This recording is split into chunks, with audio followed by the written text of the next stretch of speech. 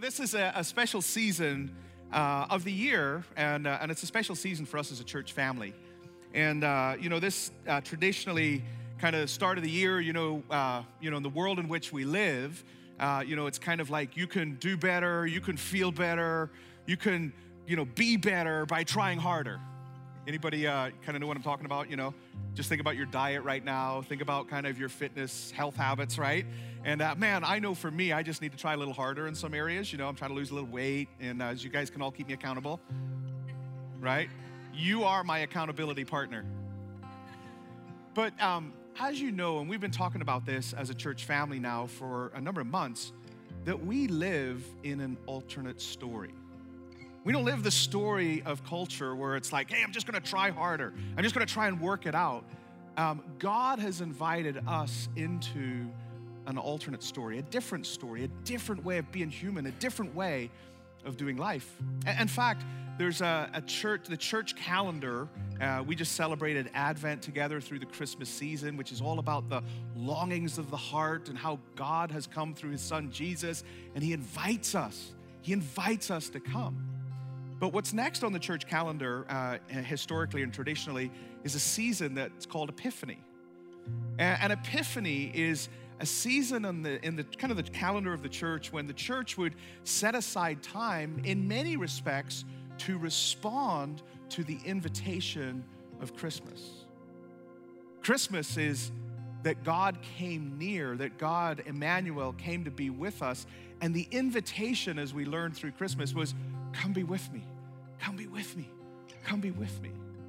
Epiphany, that next season on the calendar of the church, so to speak, is responding to the invitation. It's an opportunity for us to renew our commitment, renew our union, renew kind of our desire, our longing to be with Jesus. And I don't think there's a better way to start off the year. Do you? For us to set time aside. The Bible, and when you read through the Old Testament especially, the children of God, the people of God, were oftentimes calling sacred times when the Lord was calling them to set time aside to seek his face. Now, we know that God's omnipresent. We know that God is everywhere, right? There's not one thing that escapes his attention. God knows when a hair falls from your head, and the older I get, the more hairs that are falling from my head. God knows. But the Bible also teaches us that he is manifest his presence, or his presence is personally with us. In fact, he said this in Matthew chapter 11, verse 28. He said, come to me,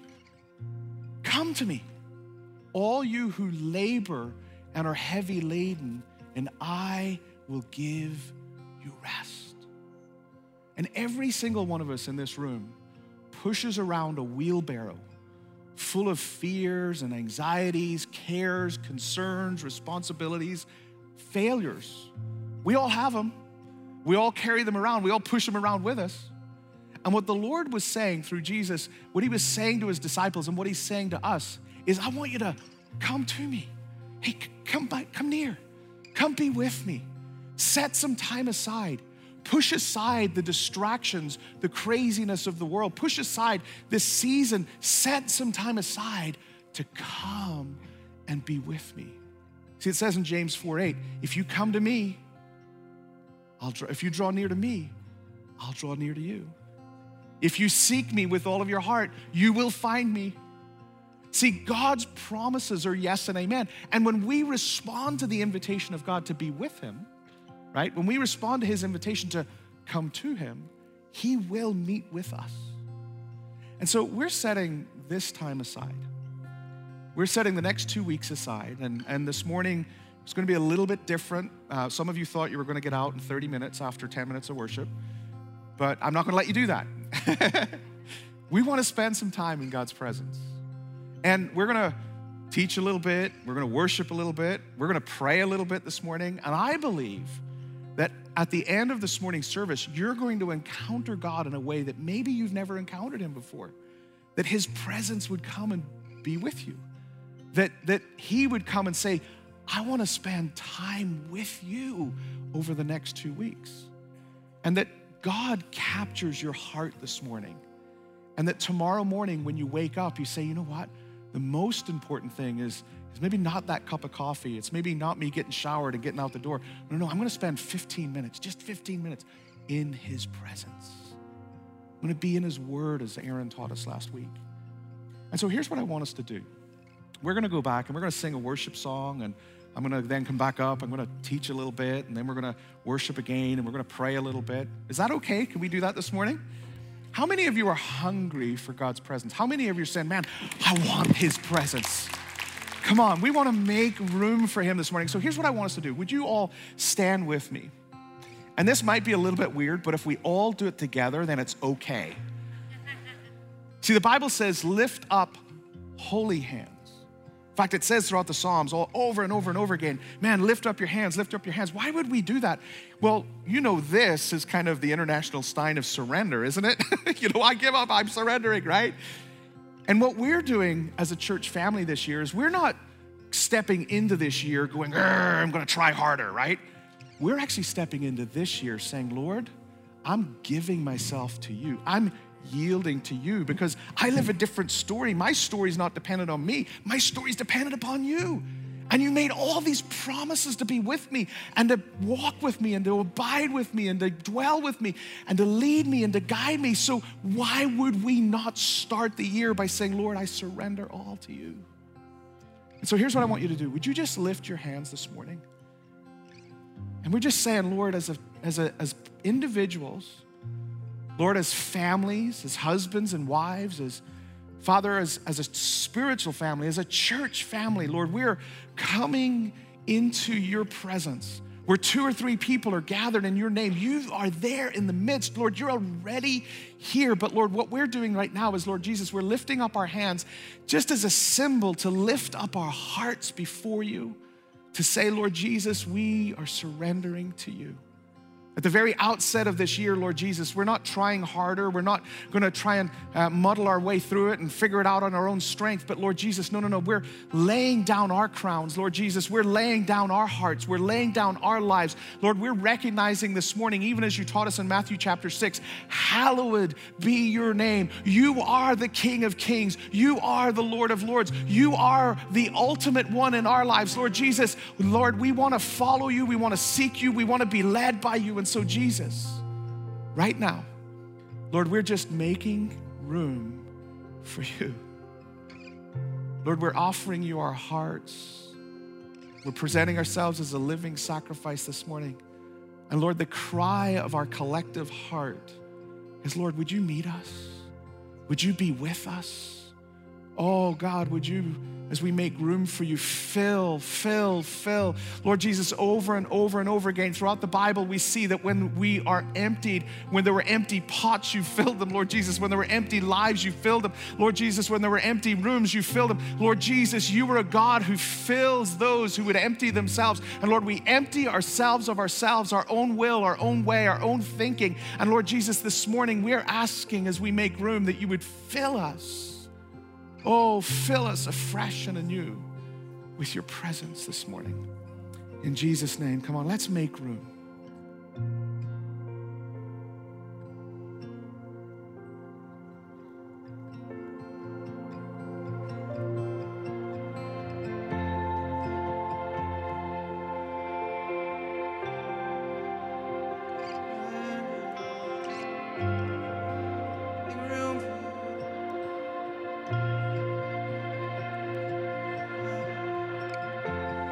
Here's where I lay it down, every burden, every crown. This is my surrender. This is my surrender. Here's where I lay it down, every lie and every doubt. This is my surrender. And I will make room.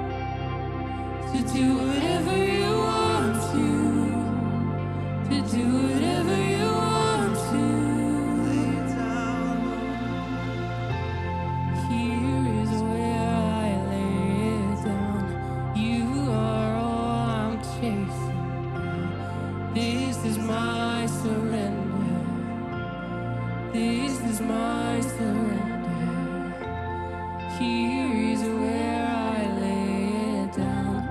You are all I'm chasing now. This is my surrender. This is my surrender. So, Lord, that is our prayer. Lord, even as we, Lord, begin the year together as a church family, Lord, we're, Lord, just offering ourselves. We want to make room for you. Lord, we want to surrender our hearts, our will, our ways, Lord Jesus, our thoughts about the year ahead, Lord Jesus. We make our plans and, Lord, we try to, Father, plan and detail it all out, but Lord, you order our steps. And so, Lord Jesus, this morning, Lord, at the very outset, Lord Jesus, of our year together, Lord, we're saying, Lord, we're making room. We're surrendering. Lord, we're inviting you in. We're asking you to meet with us. Lord, to lead us and to guide us in Jesus' precious name. Come on, everybody said amen, amen, amen. You guys can go ahead and grab your seat. And I'm just going to really just kind of pick up and dive in. We're going to go back into worship in a little bit. I'm going to spend just a few minutes unpacking a few things from God's word that I just believe the Lord has kind of laid on my heart for us this year. And there's some really special things that we'll do over the next couple of weeks. And January 30th is going to be a great weekend. You're not going to want to miss it. It's going to be a special time for us to kind of be together. But I just want to kind of continue in this vein of just what does it mean for us if we're posturing ourselves not as the world would posture itself, but as the kingdom of God would posture itself, as we, the people of God, would posture ourselves. If we're posturing ourselves to say, Lord, we're inviting you in. We want to be in your presence, you know. What are some of those things that maybe we could just kind of practically kind of walk out? And I was meditating this week on kind of Jesus's first miracle. And you're probably familiar with it if you've been around church. You know, it's a great miracle. He turns water into wine. Good one, Jesus. I love that, right? You know, and not only any kind of wine, he turns it into the best kind of wine, right? Like, what? You know, why did you save this stuff to the end, you know? And that's just like Jesus. Jesus only does the best stuff, right? But the story was really kind of impacting me. I was just thinking about it. You know, there's so many things that you could kind of read into that story and draw out of that story. You know, Jesus goes to this wedding and they run out of wine. And Mary, you know, his mother comes to him and says, you know, come on, Jesus, you got to do something about this, you know. And you know, Jesus is like, my time has not yet come, you know, blah, blah, blah, you know. He's like trying to back off of it or whatever. And it's so funny because Mary turns to the servants and goes, whatever he says, just do it. And I don't know if that's a mother's intuition that she just knew her son was going to do it, you know. But so you know the story, he turns the water into wine. But there was this little verse found in verse 2 of chapter 2 that really just caught my attention this week. And it was simply this: Jesus also was invited to the wedding. Jesus also was invited to the wedding. And it got me thinking this morning that what might have happened if Jesus hadn't have been invited to the wedding? I mean, I'm sure the wedding would have gone on. I'm sure the photographer showed up, and I'm sure the cake decorator showed up, and right, I'm sure the wedding coordinator was there, and hopefully the minister was there, you know, all that kind of stuff. The wedding probably would have continued, but the miracle wouldn't have happened. And as I was meditating and thinking about it this week, I felt like the Lord was just kind of stirring in my spirit that here's an ordinary routine thing that's happened millions and millions of times, but Jesus was invited to this particular wedding. Jesus was invited into the ordinary, into the routine, into the mundane, into something that was, man, that's happened a million times. And when Jesus was invited into that which was ordinary, into that which was routine, when Jesus was invited into it, a miracle took place. And it got me thinking about 2022. It got me thinking as I've been praying and fasting and spending time before the Lord for you this week. I've been thinking about what would it look like if you and I invited Jesus into our ordinary, into our mundane, into our routine. What if rather than start out the year, it was kind of an idea of, man, I'm going to try a little harder, I'm going to do something. What if we invited God into our lives? What if we responded to his invitation to be with him? And extended him an invitation to say, Jesus, come be with us.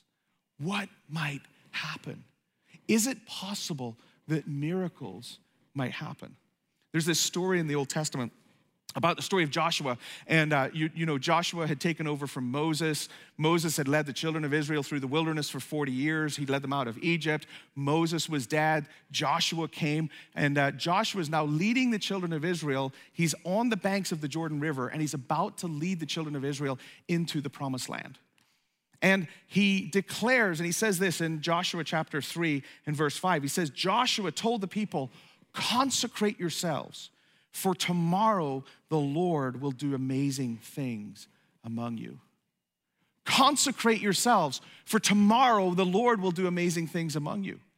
And echoes of the wedding story where God was there present. He'd been invited. Jesus had been invited to the wedding, and Jesus performs a miracle in that scenario. You go back to the Old Testament and you see the same pattern. Here are the people of God about to enter into the promise that God has given them. Even though they've been distracted, they've wandered for 40 odd years, God never forgot his promise. God led them to the Jordan River. God was leading them into the promised land. And the way in which they would step into their future, step into the promises of God, step into the miracles that God had prepared for them, was that they had to consecrate themselves.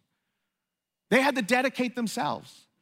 That was their responsibility. Their responsibility was to dedicate, to set aside, to consecrate, to give themselves to God.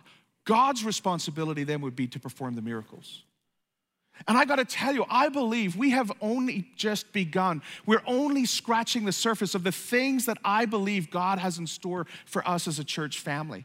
That there are miracles in this house, that there are people's lives that are gonna be turned around. There are friends and family members that are far away from God, maybe in all kinds of turmoil and trouble, that God wants to touch them, God wants to call them, God wants to bring them into his presence. There are challenges, burdens, walls that you're bumping up against that the Lord wants to break through for you this year.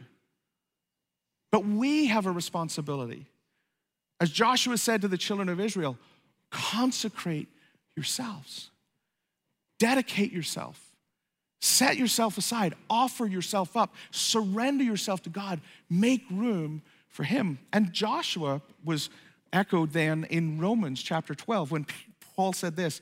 He said, I appeal to you, therefore, brothers and sisters in Christ, by the mercies of God, that you present your bodies as living sacrifices, holy and acceptable to God, which is your spiritual worship. And what Paul is doing here, he's picking up on what Joshua had started back in Joshua chapter 3, and he's saying, no, listen, we as the people of God, we've got to constantly be offering ourselves, dedicating ourselves, giving ourselves to Jesus. I don't know about you, but I always start out the year, every year I start out with the same New Year's resolution. This year I'm going to lose 20 pounds. And it never happens, by the way, so, don't hold your breath for a better looking Gareth, Because what happens is, it's like this creep kind of comes in, and I drive by Pete's. And I go, vanilla latte sounds really good right now. You know what, I went to the gym 3 times this week, and I deserve a vanilla latte, so I go into Pete's, and all I'm gonna do is I'm just ordering a vanilla latte. But then I see one of those lemon poppy seed scones. Yeah, some of you know what I'm talking about, right? And then the barista goes, do you want anything to go with that? Well, that vanilla latte is looking very lonely without the scone. And so, yeah, you know what? Let's get a scone with that, And all of a sudden, I'm creeping. There's like this creep that just kind of happens. The same thing happens, doesn't it, in our spiritual life? Like, we get crowded in, things happen to us. Like, there's the distractions of the world in which we live and all the responsibilities that go on in our home and our job and finances in the world. And we just can get overwhelmed. And what Paul was saying and what Joshua was saying is, hey, you got to set some time aside. You've got to carve out some sacred time, some time that's just for you and Jesus. Another way, and this is what we see throughout the Old Testament, is that they would build an altar. And altars were something that, you read it throughout the Old Testament over and over and over again. They would build an altar, What was all this building altar stuff about? And there were really kind of a few purposes for building an altar in the Old Testament. One was that they would memorialize an encounter with God, or they would be seeking an encounter with God, and so they would take time to build an altar, and then once they built the altar, they would bring a sacrifice to the altar. Why? Because they wanted to encounter God. On that altar, there was also a sacrifice, not just for sin.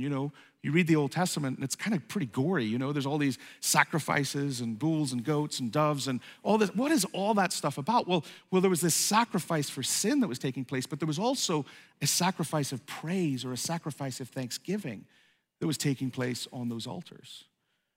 And the last thing that happened on an altar is that throughout the Old Testament, when you see altars take place, what was happening was that they were building an altar that was declaring their allegiance to God. You see, the pagan nations around Israel, the children of God, they also built altars, but they built altars to false gods. And they sacrificed to false gods. In fact, it's really interesting. You can go through the Old Testament and read about the altars that the children of Israel built. And whichever altar they built and to whomever they built it, you could see kind of the journey of their spiritual life. They were building altars. They were giving themselves. Now, we don't build altars per se in 2021 or 2022. Penny in the jar. We don't build altars, right? And yet, in some senses, we do. We obviously don't build an altar to sacrifice for sin. Jesus, in Hebrews chapter 10, tells us that once and for all, Jesus sacrificed for our sin. But we do build spiritual altars. We build places in our hearts where we say, God, I want to encounter you. We build spiritual altars in our hearts that bring sacrifices of praise. Now, that might be a new term to you. That might be, what do you mean by a sacrifice of praise? Well, I don't always feel like praising Jesus. Can I just be honest? That might shock you. What? The pastor doesn't always feel like praising Jesus? Yeah, because oftentimes or many times life doesn't go maybe the way I expect it. Or maybe I was hoping for one thing and God had other plans and it was going another direction. And in those moments, I have a choice. In those moments, you have a choice, right? I can choose to grumble, I can choose to complain, or what? I can choose to offer a sacrifice of praise, a sacrifice of thanksgiving. And so we can also kind of build these altars in our heart, because what God is after in this season is God is after your and my heart. What does it say in Proverbs 3, verse 5? Some of you have a coffee cup with that verse on it. And it says, what did it say? It says, trust in the Lord with half your heart. Oh, no. No, what does it say? Trust in the Lord with all your heart. What is God after? God's after all of our hearts, right? Remember the story in 1 Samuel where Samuel shows up to the house of Jesse, and Jesse has all of these good-looking sons, and then this guy by the name of David who's out tending sheep. And Samuel shows up and he says, God's spoken to me, and the next king of Israel is coming out of your family. Can you imagine how Jesse felt? That's like winning the lottery, right? Are you kidding me? The next king of Israel is going to come out of my family? Great. Boys, get showered, line up, And so he lines them all up. And Samuel's going down the line and he goes, nope, it's not him. Nope, it's not him. It's not him. And he gets to the end of the line and there's not one of them that's called to be the next king. And he turns to Jesse and he says, do you have any more sons? Because I know the Lord spoke to me that the next king is going to come out. And you know the story because he says, oh yeah, I've got this kind of runt of the family, he's out tending sheep right now, And can you imagine, David comes, they call David back and David comes back in and he probably smells like sheep and dear knows what else. And he's probably all kind of, what's going on, and immediately the Lord speaks to Samuel and says, that's the one. But there's this little verse in there. It says this, man looks at the outward. What does God look at? The heart. And that's what makes following Jesus so challenging. It's why God or Jesus always went after the Pharisees, right? Because the Pharisees were always perfecting how they looked on the outside. They tithed and they fasted and they gave and they made sure that everybody knew about it. And Jesus described that as self-righteousness. In fact, he called it filthy rags because what Jesus was after was the heart. You know, at the Sermon on the Mount, Jesus is teaching, and he says this. He says, hey, he says, you've heard it said, do not commit adultery. But if you look at a woman in your heart, you've already committed it. He says, you've heard it said, do not commit murder, but if you've hated a person in your heart, and that seems like, God, that's like a really high standard. And in some sense, and he's absolutely right, it is, because what Jesus was going after was our hearts. He wanted to lead us to a place where we would understand. In fact, this is the purpose of the law in the Old Testament, is to lead us to a place of repentance, to lead us to a place of recognizing, I can't do this in my own strength. I can't be good enough. I can't love him enough. I can't be kind enough, merciful enough. I cannot do it in my own strength. And so Jesus was always going after the heart. Because if we would surrender our hearts to him, it says in Ezekiel that he would give us a new heart, not a heart of stone, but a heart of flesh, a heart that would beat for, desire, chase after God. And that God would strengthen us, God would give us his heart, that God would give us all that we need to live out the kind of life that he had planned for us and the kind of life that every single one of us desires. And so what God is after is the heart. Because you see, the heart of the problem is the problem of the heart. And so when we think about sacrifice, when we think about building altars, we're not building physical altars anymore, but what God is saying when he spoke through Joshua and he said, I want you to consecrate yourself. I want you to dedicate yourself. When he spoke through Paul in Romans chapter 7, he said, offer yourself as a living sacrifice. What they had in mind was this idea that the children of God, the people of God, would build an altar, a spiritual altar in their hearts that would give themselves. They would place themselves on that altar and say, Lord, I'm giving myself to you. So my question that I want to answer for myself and for us this morning is, well, how do we do that? If this is what God is calling us to as individuals, if this is what God is calling us to as a church family this morning, how do we build an altar? And I want to leave you with 3 really quick thoughts, and we're going to unpack them over the next 2 weeks. We're going to put them into practice this morning. We're going to put them into practice next week. We're going to put them into practice during the week individually, and we're going to come together at some special times of prayer and worship for our family here. But 3 thoughts, and the first thing is this: how do we build an altar? How do we give our hearts to God? And the first thing is this: that we would be a people of prayer, that we would pray. Now, we'll talk about this a little bit more over the next coming week, and I guarantee you that in fact, if I was just to ask you the question, how many of you would say, man, I wish I had a better prayer life. I wish I had a more robust prayer life, right? Come on, we're in church. Can we just respond? How many would say, nope, I've got it all figured out. My prayer life is great. That's awesome. Hey, so keep your hands up for a second. Keep your hands up for a second. Okay. I just want you to look around the room. Here are a group of us that, I've got my hand raised, by the way. My wife has her hand raised. And what I'm saying to you this morning is that as you look around the room, we all want to grow in this area. We all need Jesus' help. Because prayer is this kind of relationship. It's this communion with Jesus. And yesterday was kind of a sad day in our house because my family left. My parents went to Ireland and my 2 kids went back to the East Coast, and so I was kind of laying on the couch yesterday. It was really funny. It was about 5 o'clock.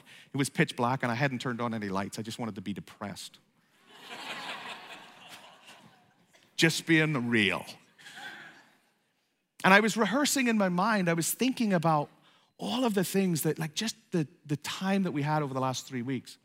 And you know what I was thinking about? I wasn't thinking about the gifts that I got, although my kids blessed me with some great new Nikes. They're awesome.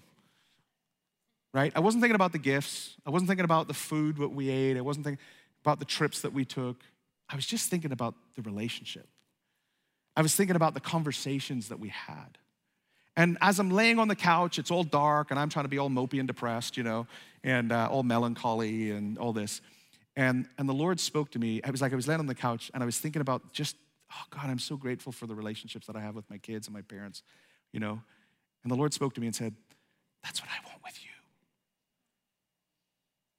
I want that kind of relationship with you. God wants that kind of relationship with you. And sometimes what we do with prayer, and we'll talk about this more over the next few weeks, sometimes what we do with prayer is we think of it as a duty. It's like, oh, I got to get up and I got to pray, And, our Father who art in heaven, hallowed be your name, thy kingdom come, thy will be done, blah, blah, blah, blah, blah. Oh, that took 15 seconds. What am I going to do for the next 10 minutes? And it's like we're trying to fill this time when God's just saying, no, I just pray what you've got. Like, I just want to hear from your heart. I want you to stop and listen, read my word as Pastor Aaron was teaching us last week. Like, I just want to spend some time with you. And a few months ago, I had this kind of, we as a staff have been teasing out this thought a little bit on Tuesday mornings when we gather for prayer in chapel.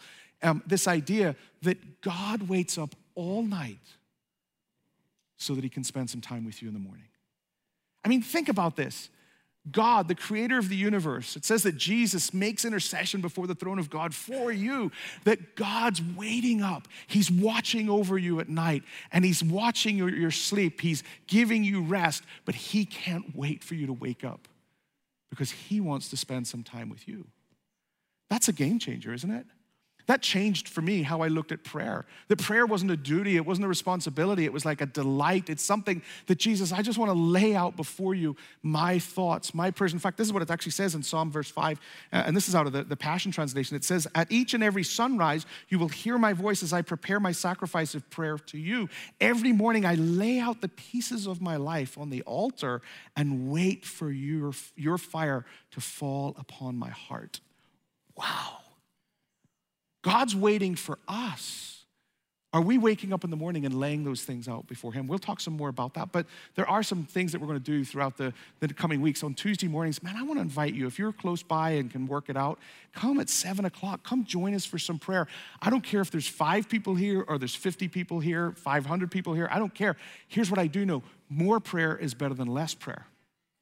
I also know that prayer is the most resisted activity on the planet. And when you wake up on Tuesday morning, or you go to bed on Tuesday or Monday night with the full intent that I'm going to come on Tuesday morning, when you wake up on Tuesday morning, you're probably going to be resisted because the bed's going to feel really comfortable. And, because it's so dark right now, like, I just don't want to get out of bed. I'm like, Lord, it's just awesome in here, But why don't you start your morning with this way and say, Lord, as I'm laying here on this pillow, Lord, I'm just surrendering my heart to you. I'm just giving myself to you right now. Second thing is this, so we can pray. And we're going to do some times of prayer together. We'll do it on Tuesday morning the next 2 weeks. Next Wednesday night, the 19th, I'm going to invite anybody that's involved in ministry. In fact, it's just open to everybody. We're going to do a team night here. And then as Aaron's already mentioned, we're going to do a pursuit night here on the 23rd that night. Special times of prayer together with one another. Amen? The second thing that we can do is we can pray. This is how we build an altar. We can pray, number one. Number two, we can fast. Now, how many of you have heard of fasting or ever fasted before? And I don't mean intermittent fasting, by the way. That's trendy and fashionable. That's good. That's awesome. But I mean biblical fasting. And what is a fast? A fast is us aligning our hearts with God. It's me saying, I'm going to set this aside. And the Bible teaches us to set food aside. Now, in the world in which we live, probably wouldn't hurt us to turn off the TV, close down the social media, and to say, Lord, I'm setting all of that stuff aside, and rather than me swiping, eating, doing some of those kinds of things, I'm actually going to set that time aside, and I'm going to pray. I'm going to seek your face. I'm going to read your word. I'm going to give myself, consecrate, dedicate, set myself aside. I'm going to set this aside so that I can have you, so that I can be with you, so that I can be in your presence. And we see it throughout Scripture, right? Moses fasted, the Israelites fasted, Daniel fasted, Nehemiah fasted, Jesus fasted, the early Christians, they fasted. Fasting is a habit, a practice, a spiritual thing that Christians, those who follow Jesus, do. And there's something, I can't tell you, those who have fasted know this. And I was talking to one of our elders a couple of months ago who had just spent some time fasting, and she was telling me, my goodness, I got to tell you what God has done in my life. That when we set time aside, when we set food aside, that God will meet with us, that God encounters us. It says in Joel 1:14, declare a holy fast, call a sacred assembly, summon the elders and all who live in the land, that's all of you, and to the house of your God and cry out to God. Something happens when we fast.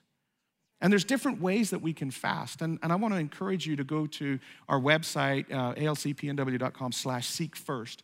And we've created all kinds of resources for you to help you understand a little bit more about fasting. It might be that you do a full fast, that you take a day, 2 days, 3 days, and you say, man, I'm only gonna drink water. I'm gonna set time aside. It might be that you take a partial day, you take a meal one day. It might be that you do a Daniel fast where you only eat maybe vegetables and water, and you just say, man, I'm gonna set this time aside to seek Jesus together. We as a staff are setting this Wednesday aside, and I'd invite any and all of you to join us. We're setting Wednesday aside, and we're gonna do a fast together. We're gonna take the day and not eat. We're gonna pray and seek God. We're asking for God's presence to lead us and to guide us and to show us the way forward as we head into 2022. I'm telling you, if you will take some time to fast, to set food aside, to push aside the distractions of the world, God will meet with you. God will encounter you. And the last thing that we can do is this, is so we can pray. How do we build an altar? How do we give God our hearts? Number 1, we pray. Number 2, we fast. And number 3 is this, we can worship. We worship. It says this in Hebrews chapter 13, through Jesus, therefore, let us continually offer to God a sacrifice of praise, the fruit of lips that openly profess his name. And it might be that, man, you come to church on a Sunday morning and man, we've got a pretty cool band, don't you think? Our band's awesome, isn't it? Man, Pastor Scott and those guys, they just do an awesome job. And if we're not careful, we can kind of come into a place like this and go, man, band killed it this morning. They just slayed it. Or, sometimes, seemed a little flat today, And it's like, what are we doing? It's like we come into worship sometimes and we're like, scorecard, you get a 9 today, there's 1 point more there, room for improvement, right? And we fail to recognize that, no, we are the Levites. We are the priests. We are the ones that bring an offering of praise, right? Lifting up holy hands. You go throughout the Bible and they clap and they bow and they kneel and they lift up holy hands and they play instruments and some people ought to just whistle, but that's okay. Whistling is worship too, right? That when you read through the Bible, they were created to bring worship to God. We don't come into this place to receive worship. We don't come into this place to give a scorecard. We come into this place to offer up praise and worship. And it's interesting because this is, once again, something that we see in the Old Testament. And I'd encourage you to go read 1 Chronicles 13, 14, 15, 16. The story was that the ark, which was the Ark of the Covenant, was like the representation of God's presence with his people. And they cherished it and they protected it, but the Philistines attacked Israel and they conquered Israel and they stole the ark and they took it back. David gets raised up. David says, we got to go get the ark. So they go get the ark, they crush the Philistines, and they bring the ark back. Now, in the process, they mishandle the presence of God. They don't carry the ark correctly. They don't follow what the Bible teaches them about following or carrying the ark. And so God smites, or whatever that word, he kills a few people, right, who mishandle the presence of God. And what happens is that it stops in a place of, it stops in the field or the house of a man by the name of Obed-Edom. And we love the story of Obed-Edom because it was like the Midas touch. God's favor rested upon Obed-Edom, and everything, he was blessed and favored. Why? Because of God's presence. And David, he says, man, we've got to go back and we've got to do this thing right. We've got to handle the presence of God rightly, and we've got to bring it back to Jerusalem. Now, it's interesting because the tabernacle was actually in Gibeon. And in Gibeon, there's all these priests that are sacrificing bulls and goats and all of these animals. And David doesn't take it back to Gibeon, he takes it to Jerusalem. And what he does is he has thousands of Levites, thousands of musicians, thousands of priests that parade before the tabernacle, the presence of God, and they're singing and declaring the praises and glory of God, and they bring the tabernacle back to this tent that David has constructed in Jerusalem, and they place the tabernacle in the tent, or they place the Ark of the Covenant, in the tent. And then what David does is David doesn't reinstate all the priestly systems that sacrifice bulls and animals and all that kind of stuff. You know what David does? David raises up musicians and worship leaders and singers that 24 hours a day, 7 days a week, sing praises and adoration to God. You know what the prophets point back to? You know what the New Testament points back to? Never points back to the temple, never points back to Gibeon, never points back to that sacrificial system. It says that God's going to reinstate the tabernacle of David, a people who know how to honor and praise and worship God. Look what it says in Psalm 100. Shout with joy to the Lord, all the earth. Worship the Lord with gladness. Shout with joy. I know if you were at a Seahawks game, you know what that's like, right?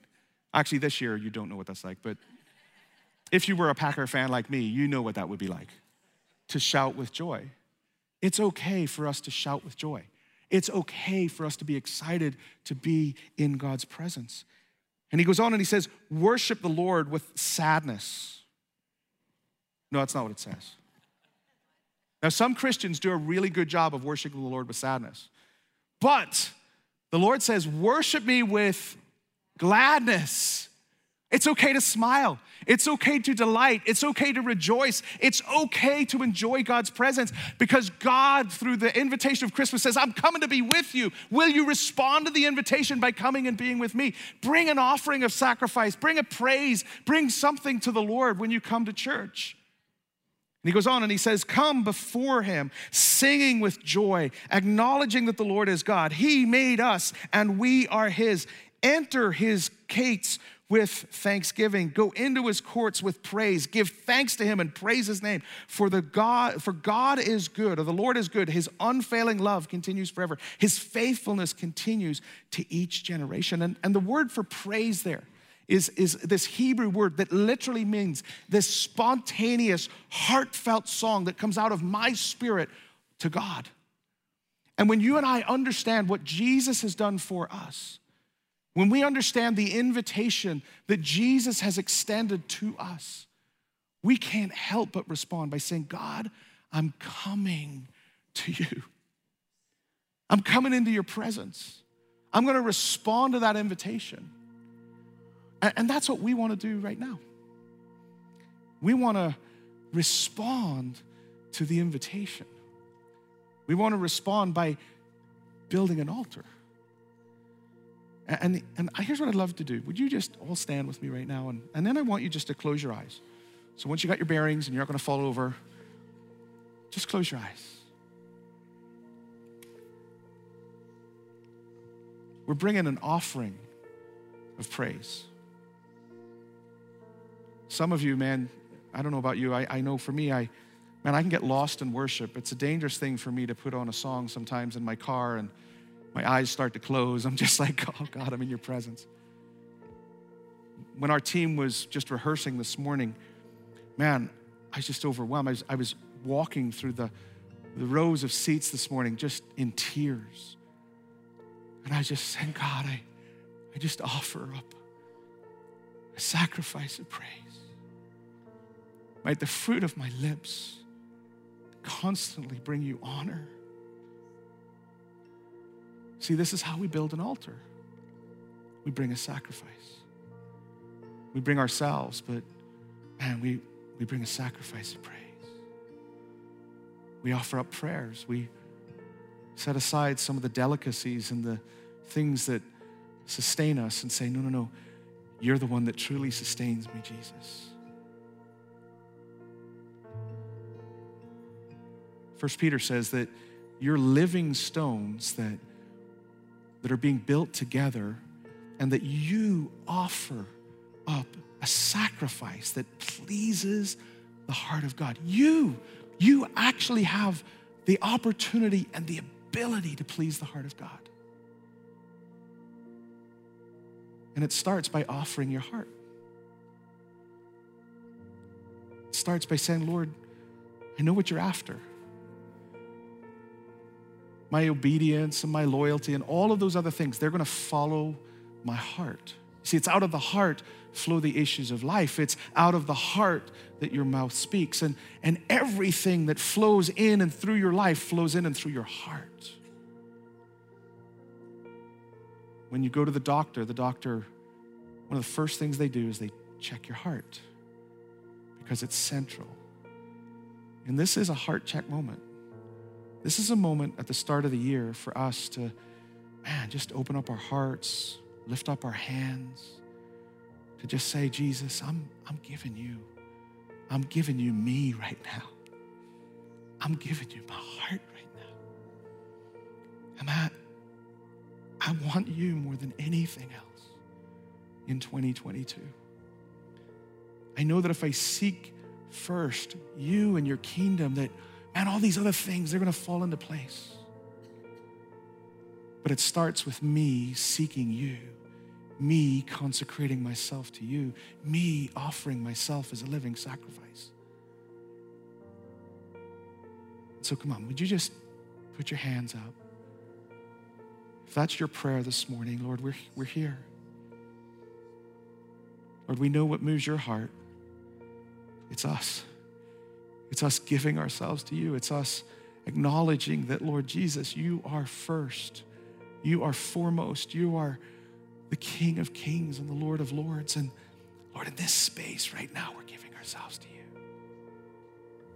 We're giving ourselves to you.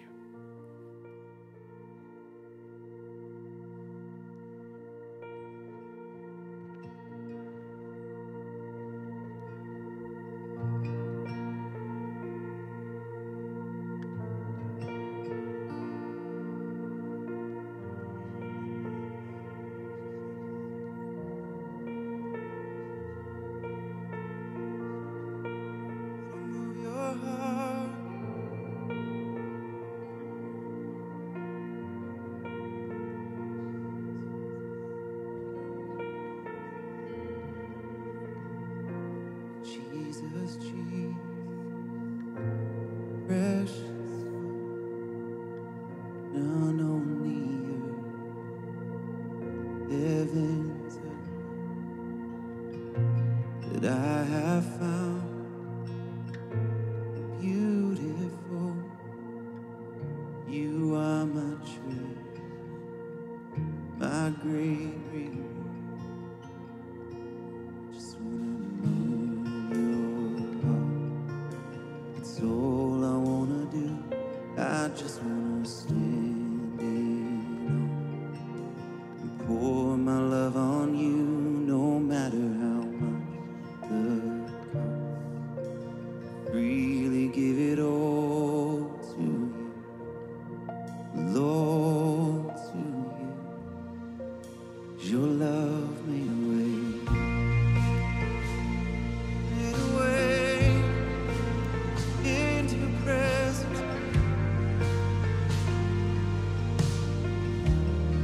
Sing Jesus.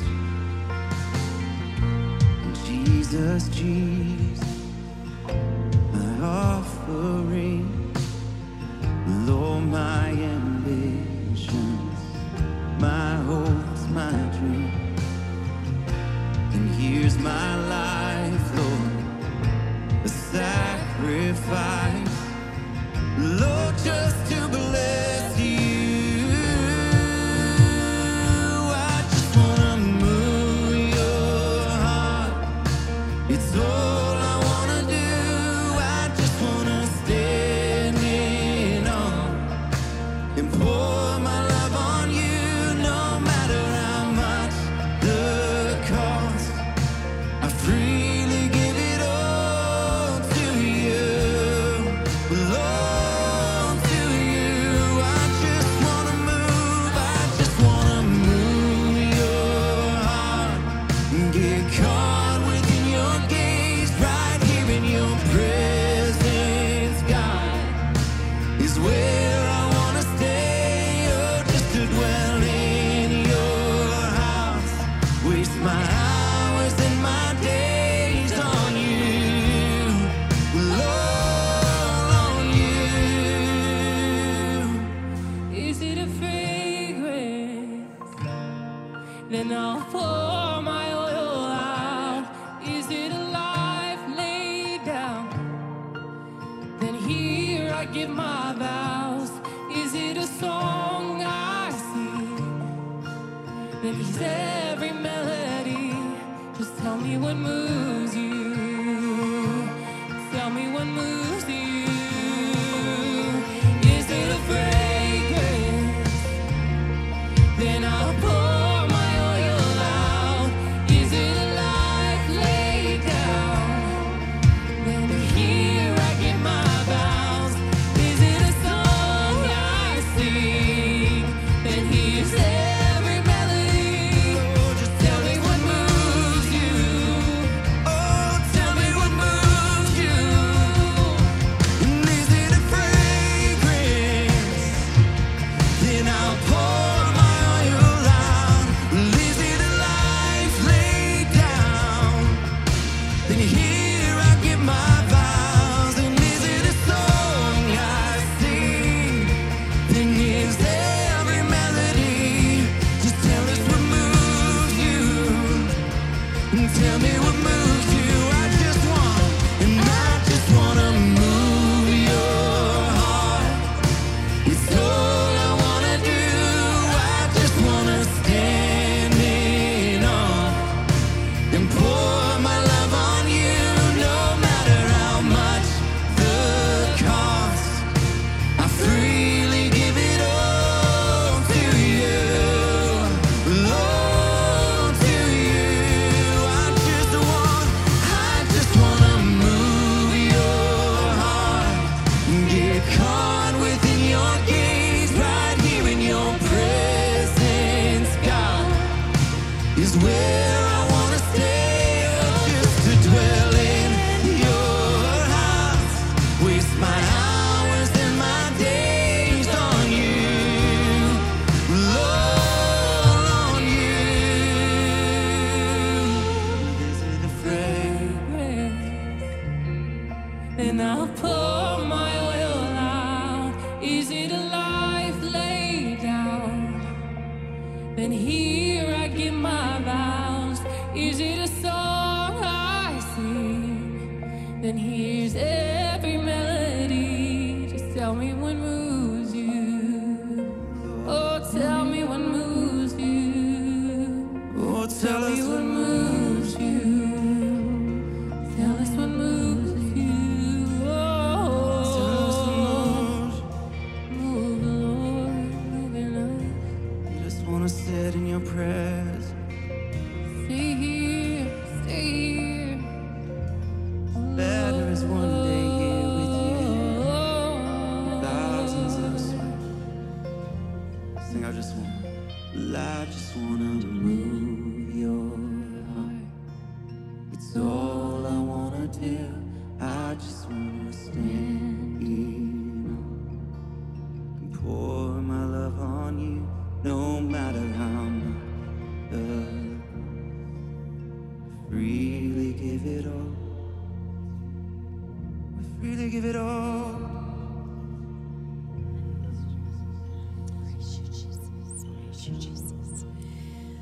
Father, we just come before you, Lord, and we pour our hearts out to you. Lord, you know our hearts. You see our hearts. God, there's nothing hidden from you. God, you see everything. So, Lord, we're just going to lay that down before you. We just rend our hearts to you, Lord.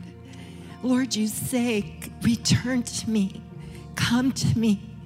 Come to me with fasting, with weeping, with mourning, if need be. Lord, you are a compassionate, loving God. Lord, you don't look at us and say, oh, I can point my finger at that. No, God, you're calling us. You're wooing us. Lord, you love us. Lord, we just surrender it to you. Whatever it is, God, you can take care of it. Lord, we come to you. We come to you. We surrender it to you. We surrender our hearts. We love you, Lord. How great you are. You are awesome. Thank you, Lord. Thank you, Lord. Lord, in this place, prayer has happened, worship has happened, memorials have been built, but this is now, and you continue to work. You continue to work in this church. You continue to work in our lives. You have work to do in this neighborhood. And Lord, don't leave us behind. We want to be a part of that. So we surrender. We consecrate. We bow on our knees before you. We will fast. We will pray. We will worship. Because we want to be a part of what you are doing. Lord, we don't want to miss the miracles that are going to happen in this place, in our hearts, in our lives, and in this neighborhood. So we surrender all to you. Amen.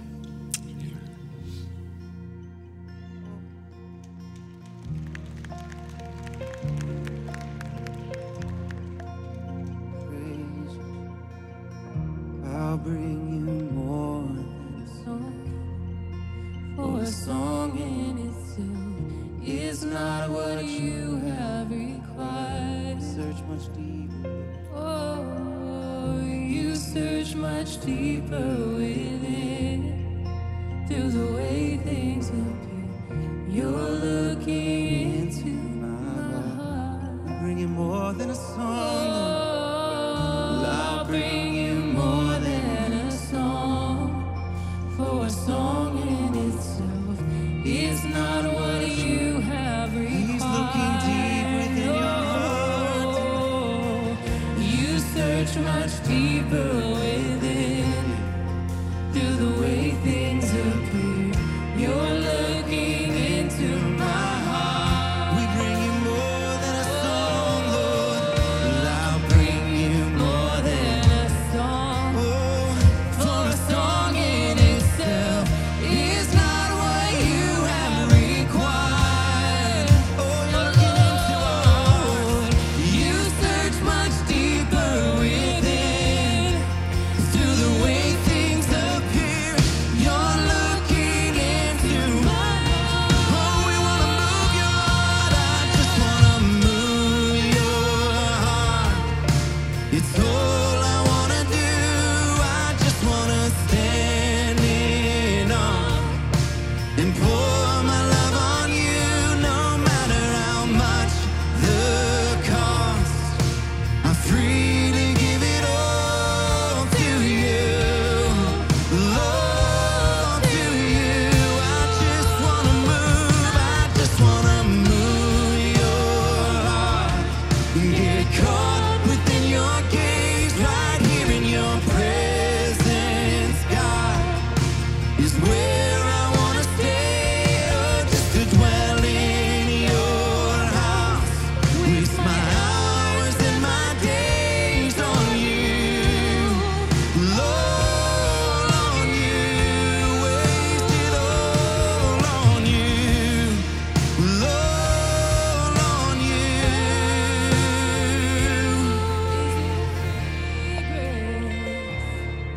Then I pour my oil out. Is it a life laid down? Then here I give my vows. Is it a song I sing? Then here's every melody. Tell me what moves you. Tell me what moves you. Father, we come before you with a humble heart, Lord. We ask, Father, that you meet us here today, Father, that you meet us every day of our lives, Lord. I pray that we will be able to encounter you. I pray that we will be the church that puts you first, God. I pray that as this year goes on, that we will be able to reach more and more people because of the encounter that we had with you, and that our lives may be transformed, Lord. Perform miracles in this church. Build our church, Father. Thank you so much for everything that you do. Gracias, Señor, gracias, Padre, por este día, Padre. Gracias por cada una de las personas que está aquí con nosotros, Padre. Gracias por cada uno de los que está viendo el servicio, Padre, en su casa. Te estoy pidiendo, Padre, por un encuentro, que cada uno de nosotros tenga un encuentro, Padre, contigo, Señor. Te pido que seamos un reflejo de tu Hijo amado, Padre, porque somos cristianos, Señor, y tenemos que alumbrar, Señor, para que otros vengan, Señor, a tu casa, Padre. Te pido por cada una de las personas que está aquí, Señor, te pido que tenga un encuentro más contigo, Padre. Si ya te conoció, Padre, que siga, Señor, acercándose más a ti, porque así lo dice Jesús, Padre, y es el deseo de nuestro corazón, Señor. En el nombre de Jesús, amén.